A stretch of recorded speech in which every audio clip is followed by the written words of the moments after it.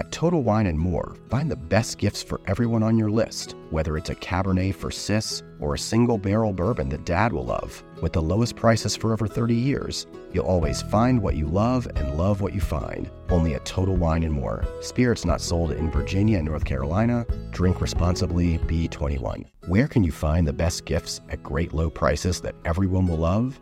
At Total Wine & More, of course. With so many great bottles to choose from, find something for everyone on your list, whether it's a Cabernet for your sis, sparkling wine for a coworker, or a single barrel bourbon for Dad. And if you need any help, just ask one of their friendly guides for advice. With the lowest prices for over 30 years, you'll always find what you love and love what you find. Only at Total Wine & More. Spirits not sold in Virginia and North Carolina. Drink responsibly. Be 21. Getting 20 minutes in a room with Jonathan Gold is sort of like feeding a very hungry person a single Altoid, or like feeding Jonathan Gold a single taco. So you try to speed through everything. His work as the restaurant critic for the Los Angeles Times, his column Counterintelligence, which he started in 1986, it documents his discoveries in what he calls the real LA. You'll want to talk about his Pulitzer, too, the only one ever awarded for food writing.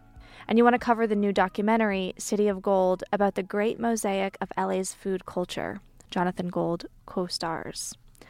Of course, if you ask him, his job description is a little simpler. I just write about tacos.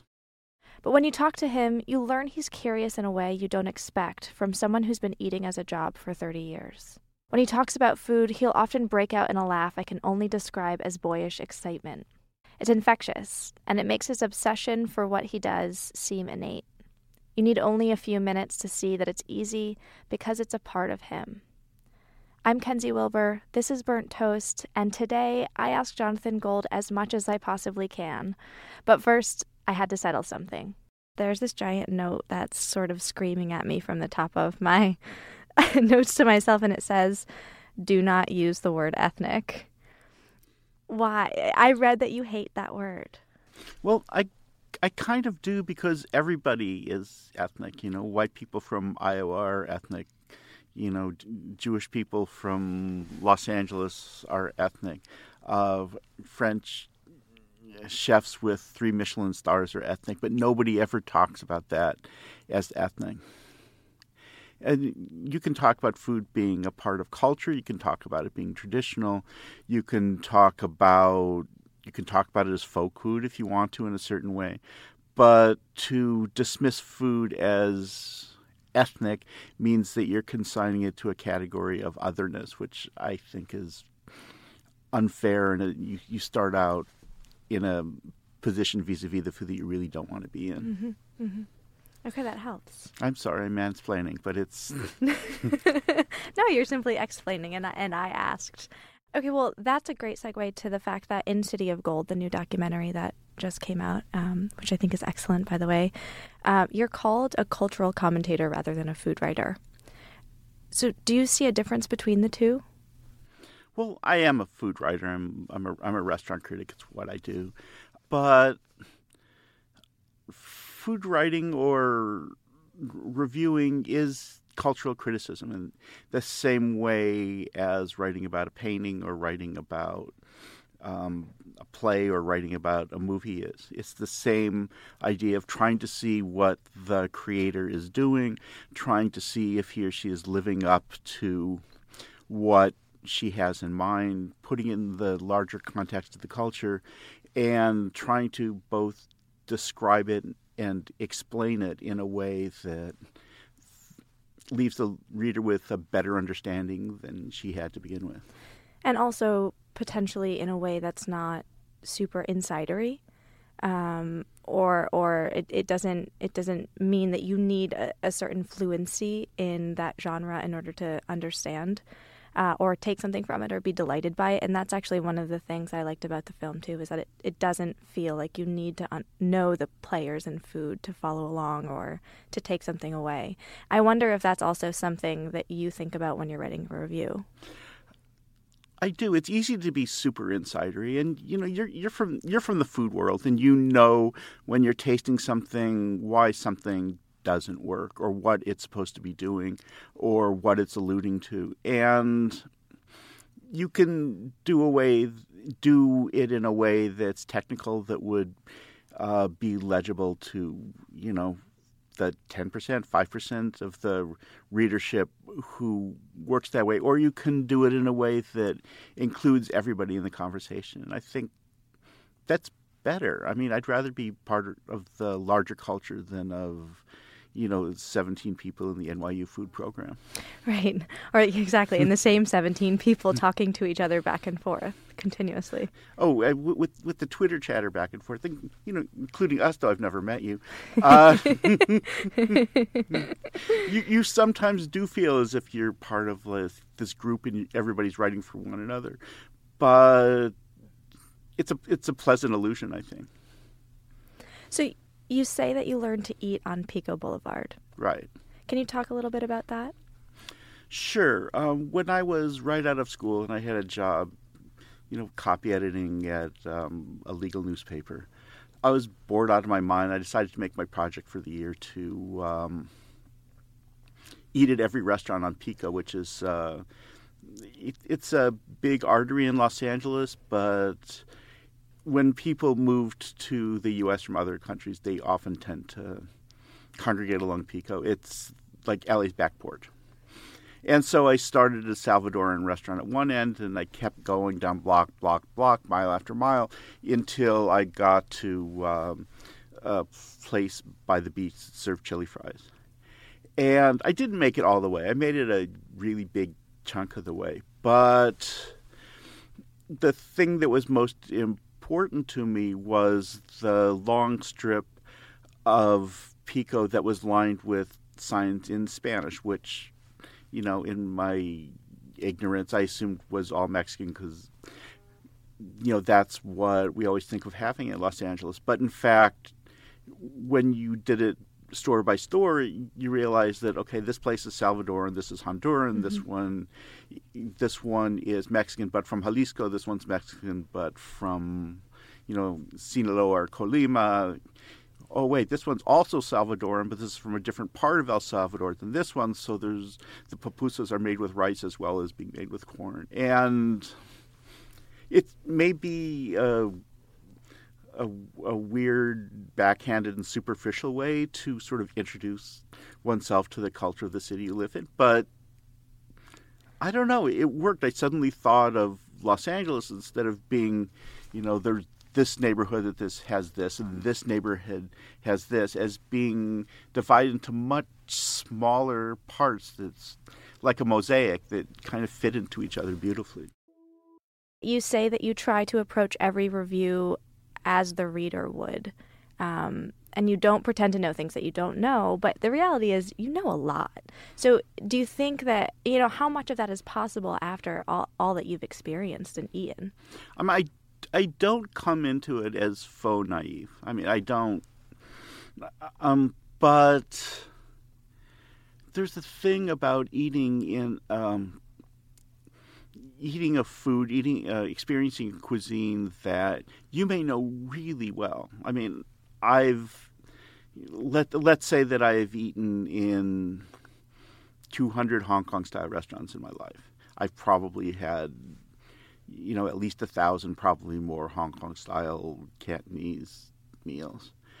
But even though I have really strong opinions about what bowl of congee is better than another bowl of congee, what that might be, the quality of the seafood, the quality of the youtiao, the cruller that gets dipped into it, whether the 1,000-year egg is necessary or not necessary, whether the tofu should be soft or firm. I mean, there's a million ways that soup could be different.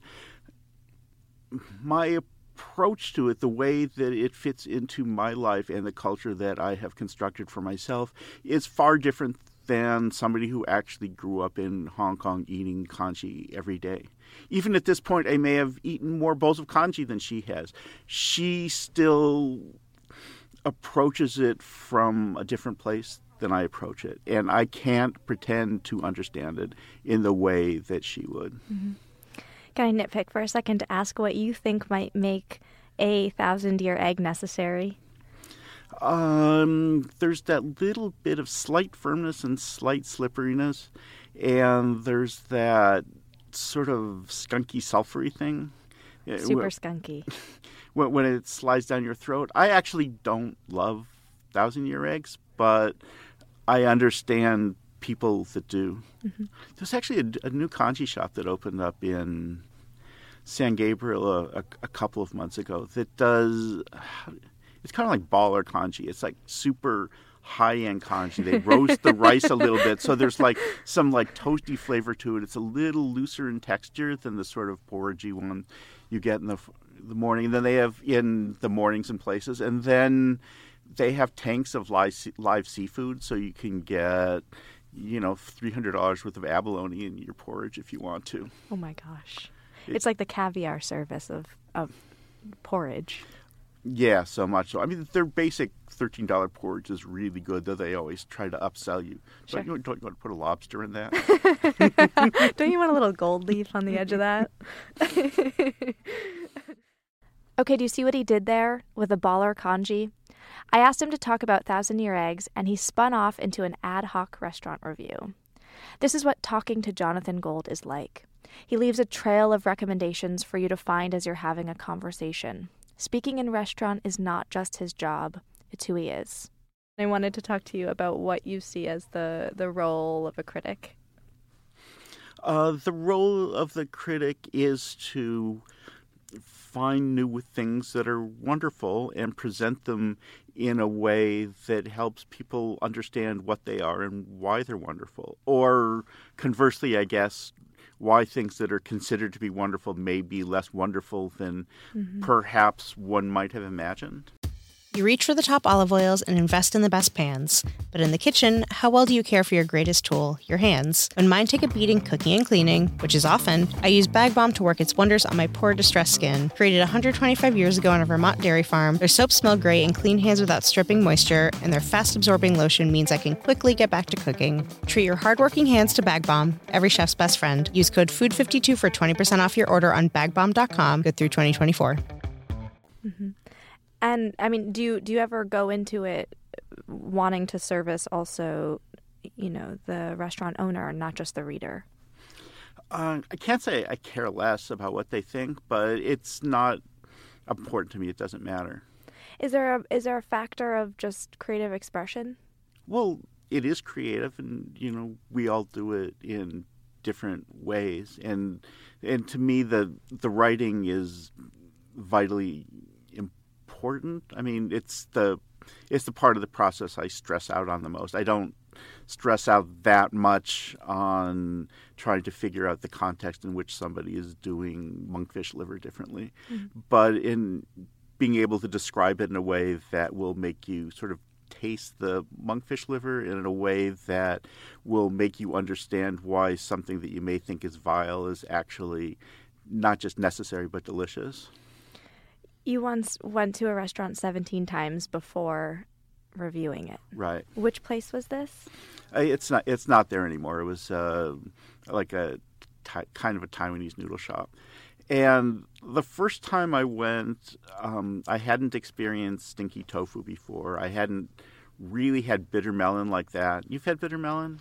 Yeah, once or twice. It's in certain ways it's one of God's jokes, right? Because you braise it the right way. It's just this luscious texture. It's like the best, sweetest melon you've ever had, except it's not sweet. It has this bitterness that just peels the cornea right off your eyeballs. And it stays with you for like half an hour. There was a soup that was sort of, it's like something thickened with okra, but a little more so that, you picked up a spoonful and it snapped back into the bowl, and it had this weird smokiness like somebody has stubbed out a cigarette in it.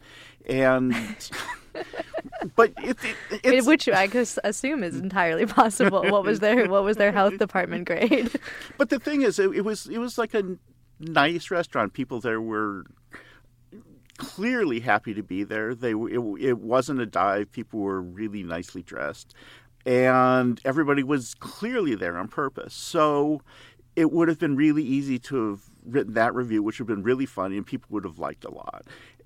But it would have been insensitive. I knew that the problem wasn't that the food was bad. The problem was that I was coming to it with a kind of cultural relativism that was sort of inappropriate, that wasn't being respectful enough to the food. And I felt that I owed it to this careful, studied cooking that I really hated to at least understand it. So I kept going back, and I kept going back. And at one point, I think the waitress thought I wanted to date her, which I didn't. And I would. And finally, I got to the point where I understood the food, I understood the context in which it was being served, I understood the aesthetic they were going for, and I felt as if I could, even though I didn't like this, that I could write about it. And I wrote about it in a slightly conditional way, sort of talking about my experience, talking about the journey to this place of understanding, but also very, very, very much implying that if these were not your aesthetics, you probably wouldn't dig it that much. And you just knew after 17. You knew, you sort of had it. You had a better grasp. I did have a better grasp. Being a critic, I think in particular, it seems so singular. Did you try and talk to anybody else about the kind of cuisine? Did you it seems like you're sort of working this all out in your own head and in your own office. Well, that's one of my rules, I guess. That people who sort of covered this territory before I did it a couple of different ways. One, they sort of went in there and Sure. They went in there without a great place of knowledge. They described it. It was kind of Yelp reviewy.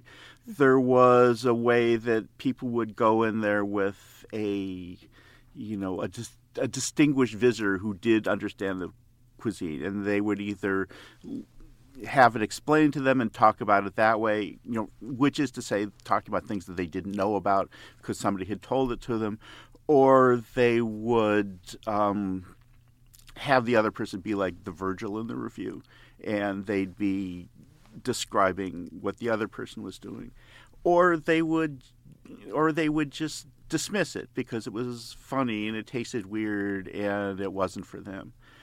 But the idea that you have to not just study, I'm not saying other people don't study and other people didn't work, but that they couldn't dismiss this as something that could either be understood by somebody wiser than them and then have it be information imparted, or to be something that they made fun of. Mm-hmm. Or to just be understood by a different palate. Right. I mean, and to me, the journey towards understanding is the most important part of it. I mean, I know a lot of what people want from restaurant critics. In fact, what people want from restaurant critics is, this is good, this is bad, this is where I should make a reservation for my wife's birthday. And I try to give them as much of that as I can. And in this thing I do every year, the 101 Best Restaurants, I do that, and that's probably read more than everything else I do put together if you look at the Google Analytics. And it's just a fact of life and the internet. Yep. Has anything changed since you started? I mean, certainly the question of anonymity has, right? Like, everybody used to be, we used to disguise to go into a restaurant, and now that's changed a little bit. Last year you sort of came out in a sense. Right, I did. Restaurant critics have always been known. Always, and it was by the restaurateurs, not necessarily by the public. I mean, there was a point where, on the day after I won the Pulitzer, and my picture was accidentally put up by somebody who worked at the paper. It's a really odd thing to win the Pulitzer and not be able to have your picture sort of broadcast. Right, so it was broadcast. And it wasn't supposed to be, but it was. Right. And I went to, a taco truck in Bell Gardens or something, and somebody in the line at the truck said, you're that guy who won that thing. Well said. But, restaurant owners have always known who their critics were. Mm-hmm. And really, those are the only people that we're trying to hide from to begin with. Here's what he means by hiding. In the 2015 LA Times piece that quote-unquote drops his restaurant critic mask, he writes, I've posed for pictures shrouded in gauze, wearing a dinosaur mask and shaded into a Hitchcockian silhouette. My face has been obscured by giant wine glasses, beer steins, menus, stacked dim sum steamers, Wheaties boxes, a Thomas the Tank engine, and a perforated tortilla. My Facebook profile picture is of a Jonah Gold apple. I've appeared on some television shows hidden behind a potted plant, and on others with my face pixelated as if I were in the witness protection program. I once walked backward from a lectern after winning an award because I was afraid of being photographed. I have open table accounts under many different names, a habit of paying bills in cash, and a burner phone account, all in an attempt to keep my identity a secret from chefs and staffs of restaurants I've reviewed. In City of Gold, he likens this to playing a role in an action thriller. It's kind of like the fat man's version of the Bourne Identity, I think. Did you feel some kind of mutual relief the first time that you went out after publishing that piece in 2015? Like you and the restaurateur both, I suppose, and the staff. A little bit, because it wasn't, because again, not being anonymous, especially now with the internet that everybody's picture's up somewhere, that it was more about me not having to pretend that I don't notice them, pretending not to notice me, noticing them, noticing me. I'm interested in the relationship between the high-end places, the places that, we're expected to like or that are all the rage, and sort of the restaurants with a C grade in the back of a strip mall. Is one more important than the other to you? If the food's great, the food's great. If there's something that I'm eating that's blowing my mind, then I don't really care where I'm eating it. And in Los Angeles, particularly, the line between, I hate these words too, but between high and low has just been exploded. Mm-hmm. So in the movie, you have the Guerrilla Taco Truck, which is owned by a guy, Wes Avila, who worked with DeCas, who worked at some of the best restaurants in LA, who uses the same produce from the same guys and gets actually a better quality of pig than anybody else in town, and gets like the super, A-grade Santa Barbara sea urchin. But he puts it on tacos and sells it for $6 instead of putting on a tasting menu and charging $130. Should he be penalized for doing that? I don't think so. Is his food worse than the person who's in the restaurant with the white tablecloth? No, actually, it's kind of better. It's kind of more accessible, and every bit is delicious. And to make those kind of delineations are meaningless, right? That at this point, I don't do a star system, but at this point, I think stars are more for category of restaurant than they are for actual quality of the food. Yeah, so that line sort of doesn't really exist, but the high and low line. In a lot of places, it's been sort of dissolved. Although, if there's a restaurant in town that everyone's really excited to go to, it seems a lot like it makes a lot more sense to write a negative review of something if you don't like it there than it is to write a negative review of a hole in the wall 20 miles outside of town that no one's going to anyway. Oh yeah, I mean, I'd never write a negative review. That Southern Thai restaurant under the overpass and don't go there. The north. Yeah, it's like. But the hard part is, and the part that people don't think about as much as that, is that if I'm writing about a bowl of Taiwanese noodles, I sometimes will eat like 14 bowls before I find one that's like the one that if I'm going to send my readers to drive, 35 miles from their comfort zone right. in order to have something, it had better be the best version of that. And it's really hard to have the 13 or 14 bowls of noodles that are pretty good. I imagine knowing that you found the one is sort of just like hearing a really great song and saying that's it. But do you have some kind of internal rubric for that? Oh, I love what you just said. That's so cool. I mean, this is name dropping. But when I first saw Nirvana back in their sort of like playing Little Punk Rock Club days, and I hadn't heard the record. I didn't know them at all. They played Negative Creep, and it was like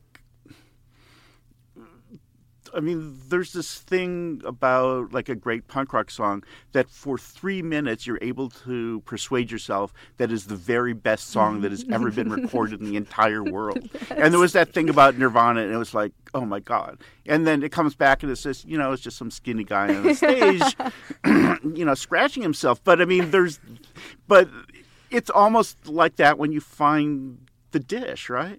Yes. So that it's hard in a way to sort of understand exactly where you're coming from. We put so much trust in the words that you write in your palette, but yet you're sitting there and you just know. It's just something that it's hard to put words to. There's a lot of trust in that sense between you and your readers. Yeah, the aesthetics of food is an interesting thing that way, right? I mean, if I were, say, the classical music critic, and I were going to tell you why the Brodsky Quartet played Shostakovich better and differently than the Arditi Quartet, I would have the vocabulary to do that. Mm-hmm. I would be able to be fairly exact. I would be able to pinpoint it. And maybe not a general reader, but somebody who really knew about music would know that. And it's much harder to do with food. Why is one bowl of soup better than another bowl of soup? It's the most difficult task I have. And sometimes you can only say so much. Sometimes you just got to eat that soup yourself. Yes. Is there a review or a restaurant that you're particularly proud of unearthing or sort of giving light to? I can't think of one offhand. Well, I ask because it just seems constant. I mean, you've been doing this for so long, and I'm wondering if you think that there's still a lot to discover. There's so much to discover. I mean, not just individual stuff. Like, I did this weird survey of restaurants with the word tasty in their names. Because somehow it became a rage among not just Chinese, but a certain kind of like really recently arrived Chinese. Maybe they saw everybody doing it and it was cool. Or the Chinese names are quite different. But I found like a couple places, like a place that everybody thought made sort of Shandong style dumplings, but they turned out to really specialize in hand-thrown Lanzhou style noodles that were just fantastic. And that's something that I wouldn't have found out otherwise. But you would believe how often I find not just a new dish that I haven't had before, but like a completely different cuisine. And then there are the people at the other end of the spectrum, and some of them are sort of awful and not intellectually together, and the sort of cuisines they're cobbling together in their head aren't that interesting.